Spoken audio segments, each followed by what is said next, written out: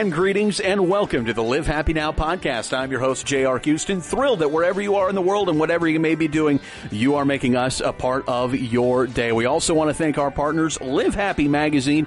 Issues available in stores now. Also, our digital edition is available in the Apple Store and the Google Play Store. And, of course, our other partner, which is Life Reimagined. Their website is lifereimagined.org/happy. They've got all kinds of processes for you to go through and resources and research for you to skim through and read in depth, however you want to do it, as you make your journey towards your peak happiness. Because they say, as you awaken to the power of happiness, so do your dreams. So what's next? Find out more at lifereimagined.org/happy.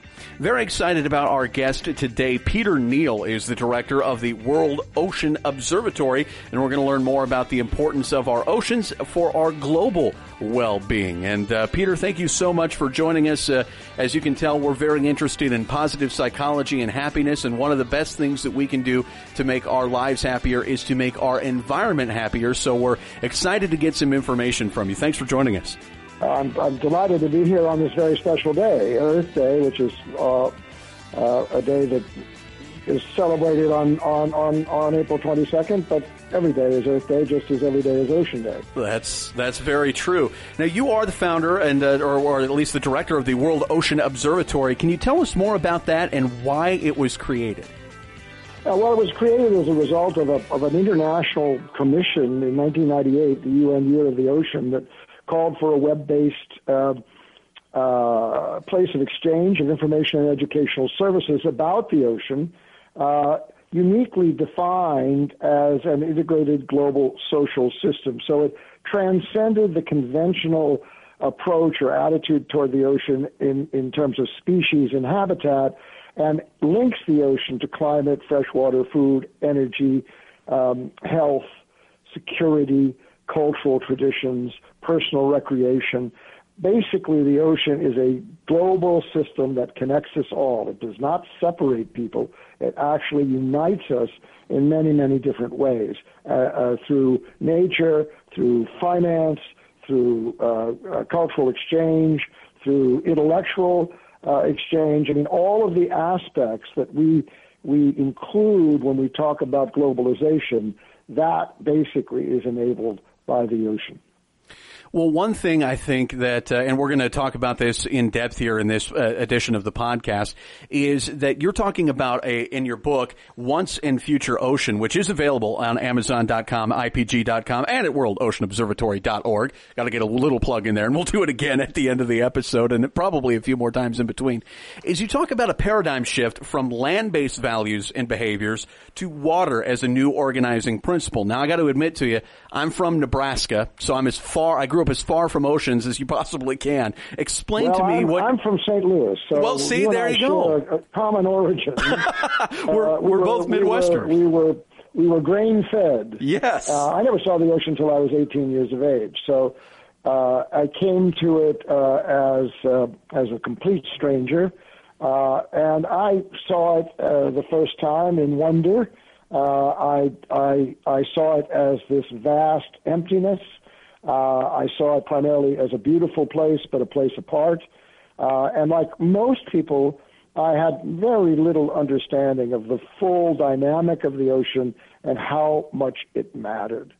And I think that's still true. I think that part of my job is simply to proselytize about how the ocean connects with all the things that we take for granted in our lives today. Now, I think we are at a very dangerous and important point in history. I think that the paradigm that we have enjoyed the benefits of through the Industrial Revolution, which is basically unlimited consumption, unlimited growth based on consumption and enabled by fossil fuels, by proliferate energy. That is from extraction of oil and gas. We have all benefited, the world has benefited from that paradigm. But we are now at a point where the negatives overwhelm the positives. And that what we have now, which is something that is very evident in the United States, but all through the world and in the markets, we have a kind of realization that that old paradigm no longer serves us well. My argument is, and it's dangerous to say this to someone who's broadcasting from Texas, but the fact is I believe the age of oil is over. And it is going to be painful to reorganize ourselves, reimagine ourselves, using your language in your lead-in, to essentially understand that we may have to change and change dramatically and quickly in order to sustain our way of life, our quality of life, indeed, even to survive. So when you look at the price of oil, when you look at the disruption of the markets, when you look at the bankruptcies of companies in the oil patch, when you look at the layoffs in the oil business, if you look at the results and the opposition to hydraulic fracturing, when you look at all this stuff, it has a kind of momentum. But that momentum is truly based on interests that have been vested for a long, long time, and fear of change. So my argument is that we must figure out what's next. We have to invent our way out of a situation. We talk about excellence. We talk about the American way has always been able to invent its way into the future. And that is not just a technological fix. Technology will help us in many, many, many different ways. But primarily, we have all the tools we need to make the change. What we don't have is a kind of collective understanding of what's next and the political will. I think you're definitely onto something there, because and maybe it's because we are in Texas and we see it. There is such a resistance to give up what we know works now, and we know that oil and gasoline and the coal and all of that, we know that has worked for so long. Eventually, we're going to see impacts on the environment from it in a way that cannot be denied, and we're going to see those resources start to run out. So why not, at this point, when we know it's coming, work on the solution instead of waiting until it comes? Okay, that's the question I ask, and I read many books about this, and there's a kind of agreement that we are at this sort of apocalyptic moment. And you look at books on finance and economics and politics, religion. You look at all these books, and when you get to the last chapter in those books, you turn the page thinking that there's going to be a suggestion, a new way forward.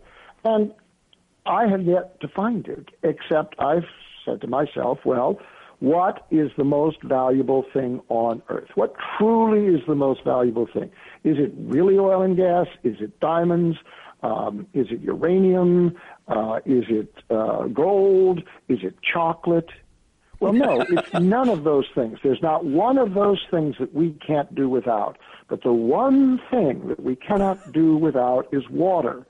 And we will, if we deprive ourselves of water, we will, in a very short period of time, die. We will collapse. We will collapse physically. We will collapse intellectually, psychologically, economically.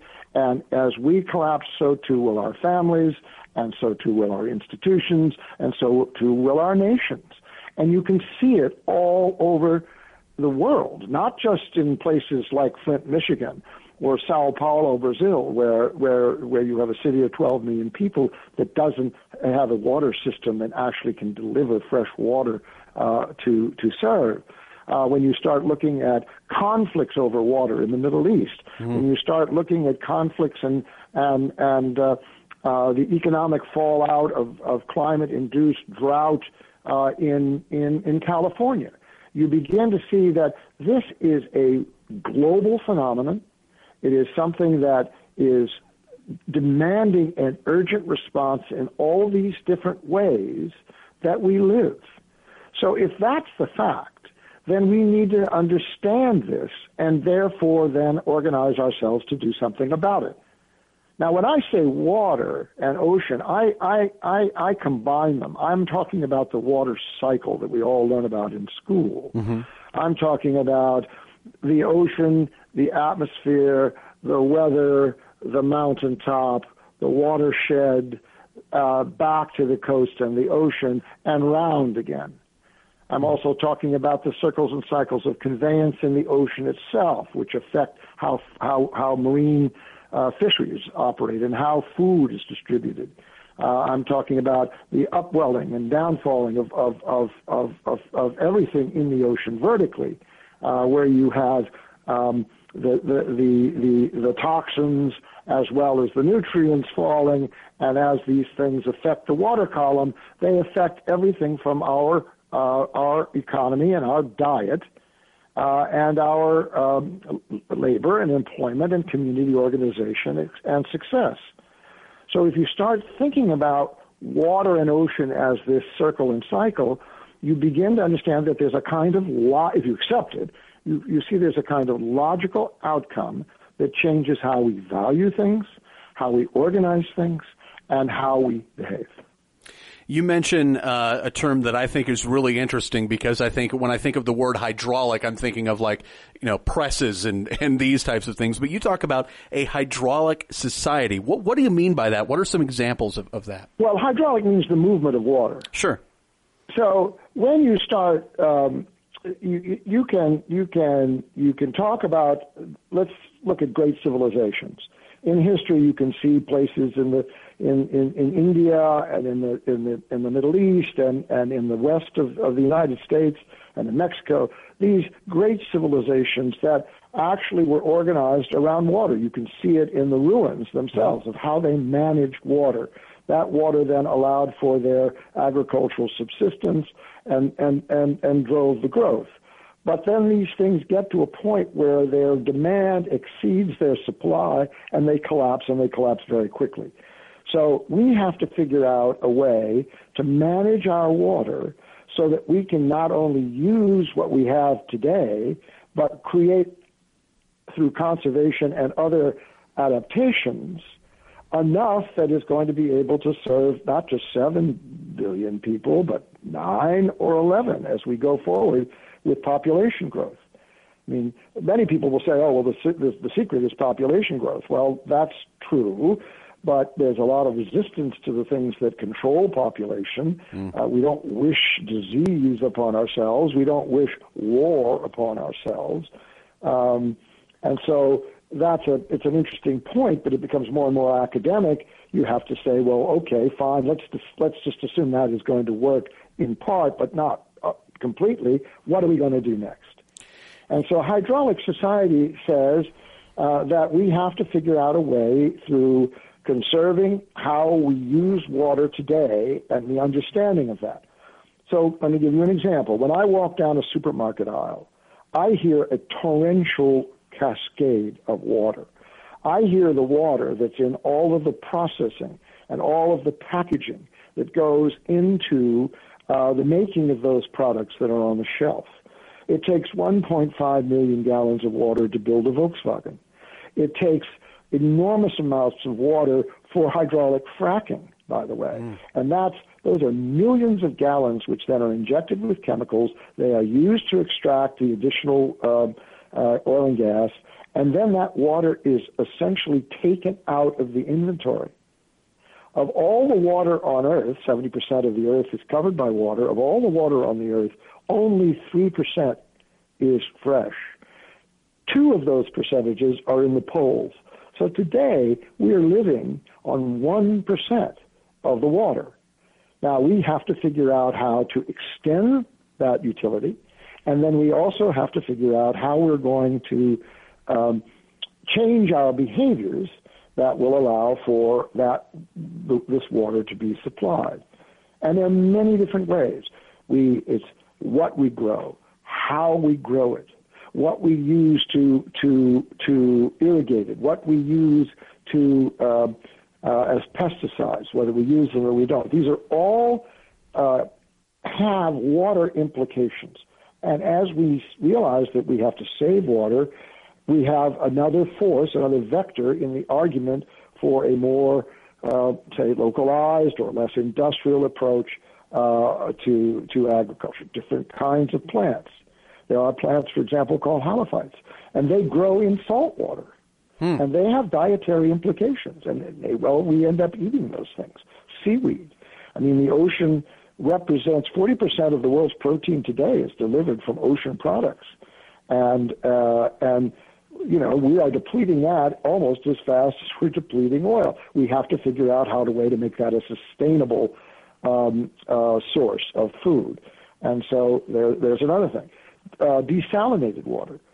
Right now, Saudi Arabia and other parts, Australia, are already desalinating water because they don't have any alternative. There's a new desal plant that's just opened in San Diego. So you have the technology. It's a question of convincing people that we need to use it now and resisting the vested interests, the folks that want to hold it back because they see that somehow affects their short-term profit and that life is how they have had it in the past. I guess I've never understood why, if you see a new thing coming along, in whatever industry you're in, say you're in the oil industry, and you say, okay, well, we know eventually this is going to run out, but this hydraulic society, this creating of technologies that can help us use water in a responsible way, but also to a very advantageous way that we've never used it before. Why not get on board? Well, that's exactly. There is an enormous business potential inherent in this idea. There is enormous amounts of technology and training and financial implication built into this shift. But the oil companies have done pretty much everything they possibly can to hold it back. They have done everything they possibly can to preserve their subsidies but not allow the subsidies for alternatives. They have done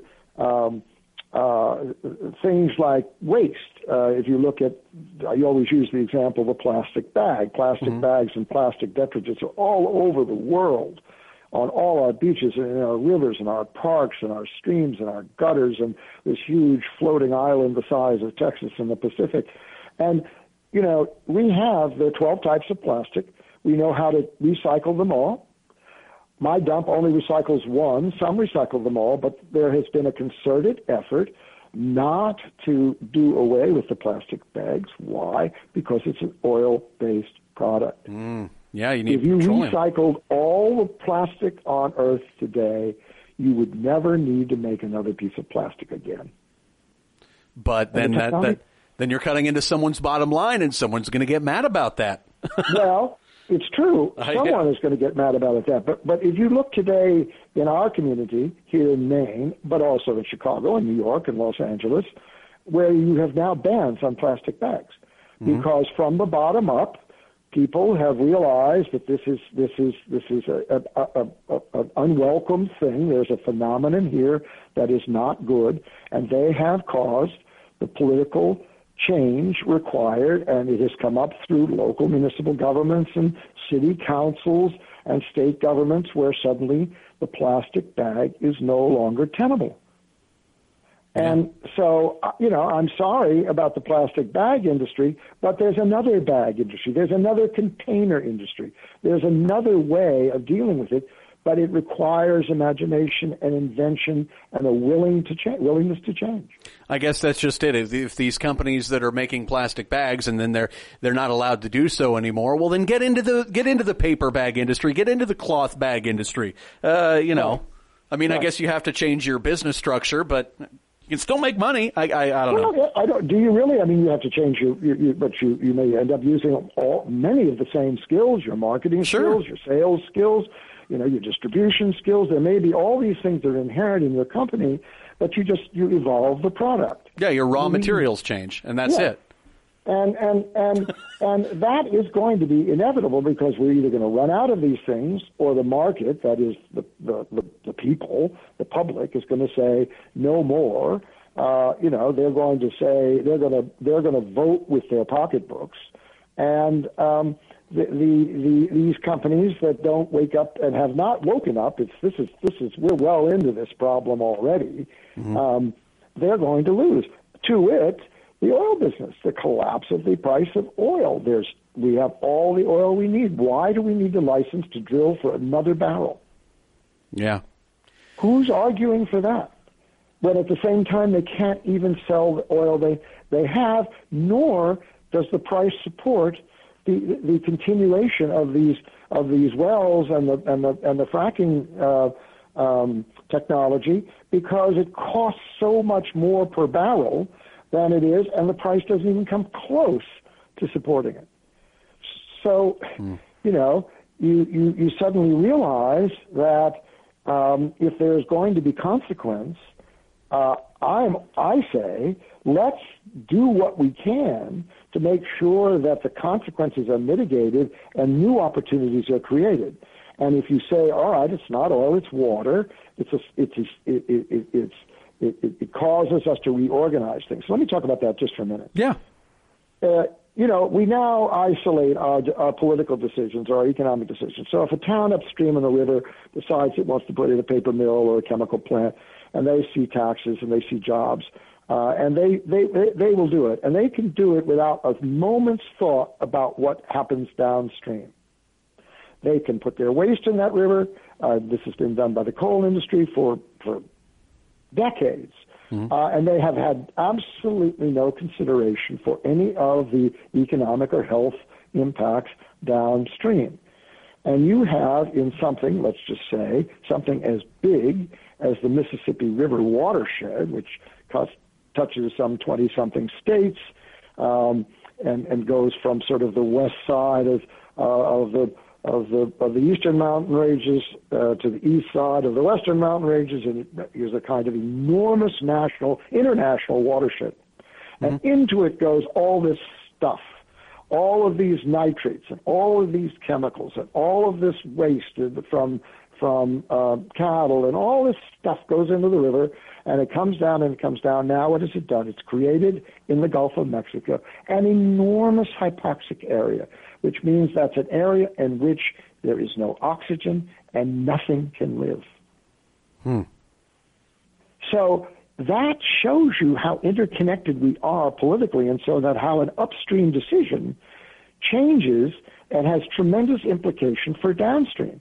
Sure. So if you say, and you understand that, then you suddenly say, well, politics now is not necessarily the rights and prerogatives of the individual municipality. And people need to begin thinking in terms of watersheds, riverways, and so that the upstream communities and the coastal communities are connected, and they can, and we have many examples of it, work together in ways that allow this new collective to manage the resources, develop and grow, but do it in a sustainable and non-polluting, environmentally neutral or environmentally sustainable way. Boy, I think if we can get people to agree politically across state and party lines especially, that'd be fantastic. I mean, I mentioned before, I'm from Nebraska, and Nebraska's fight has been with Kansas because of that very thing. The Republican River runs through Nebraska into Kansas. They went to the Supreme Court over this because farmers in Nebraska are taking the water out, and then there's nothing left for Kansas. And so they're fighting in court over a river. Right. And look at the Colorado River. And there are contracts into Mexico for the delivery of millions of gallons of water out of the Colorado River to support the efforts of American companies to grow using the cheaper labor of Mexico. Okay, fine. That's what that is. But there's no water at the end of the pipe. And these companies which are American companies, they're traded in the United States. These companies now have made a financial decision based on a contractual agreement for water that is no longer there. And you can see that in the Jordan River between Israel and Palestine. You can see it in the Tigris and Euphrates rivers in Syria and Iraq and Iran and Afghanistan. You can see it in the rivers of India and the Himalayan watershed, which feeds 7 countries, and millions of people are provided their water through the glacial melt of the other great sort of pole, which is the Himalayas and that whole glacial range in that part of the world. And we need to understand that if you start looking at something as simple as one town next to another, but then when you start looking at one country or 7 countries, you're now looking at an entirely new way to manage this. So if somebody comes in and says, well, I'm going to dam it, and I'm going to control that water way up here, and you're going to have to deal with the consequences.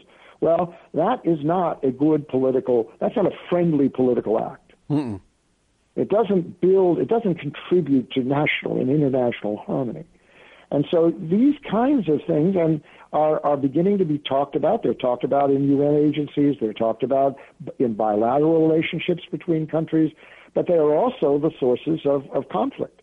And we have existing water wars. We have people in conflict over the absence of water or the inequitable distribution of water. Absolutely.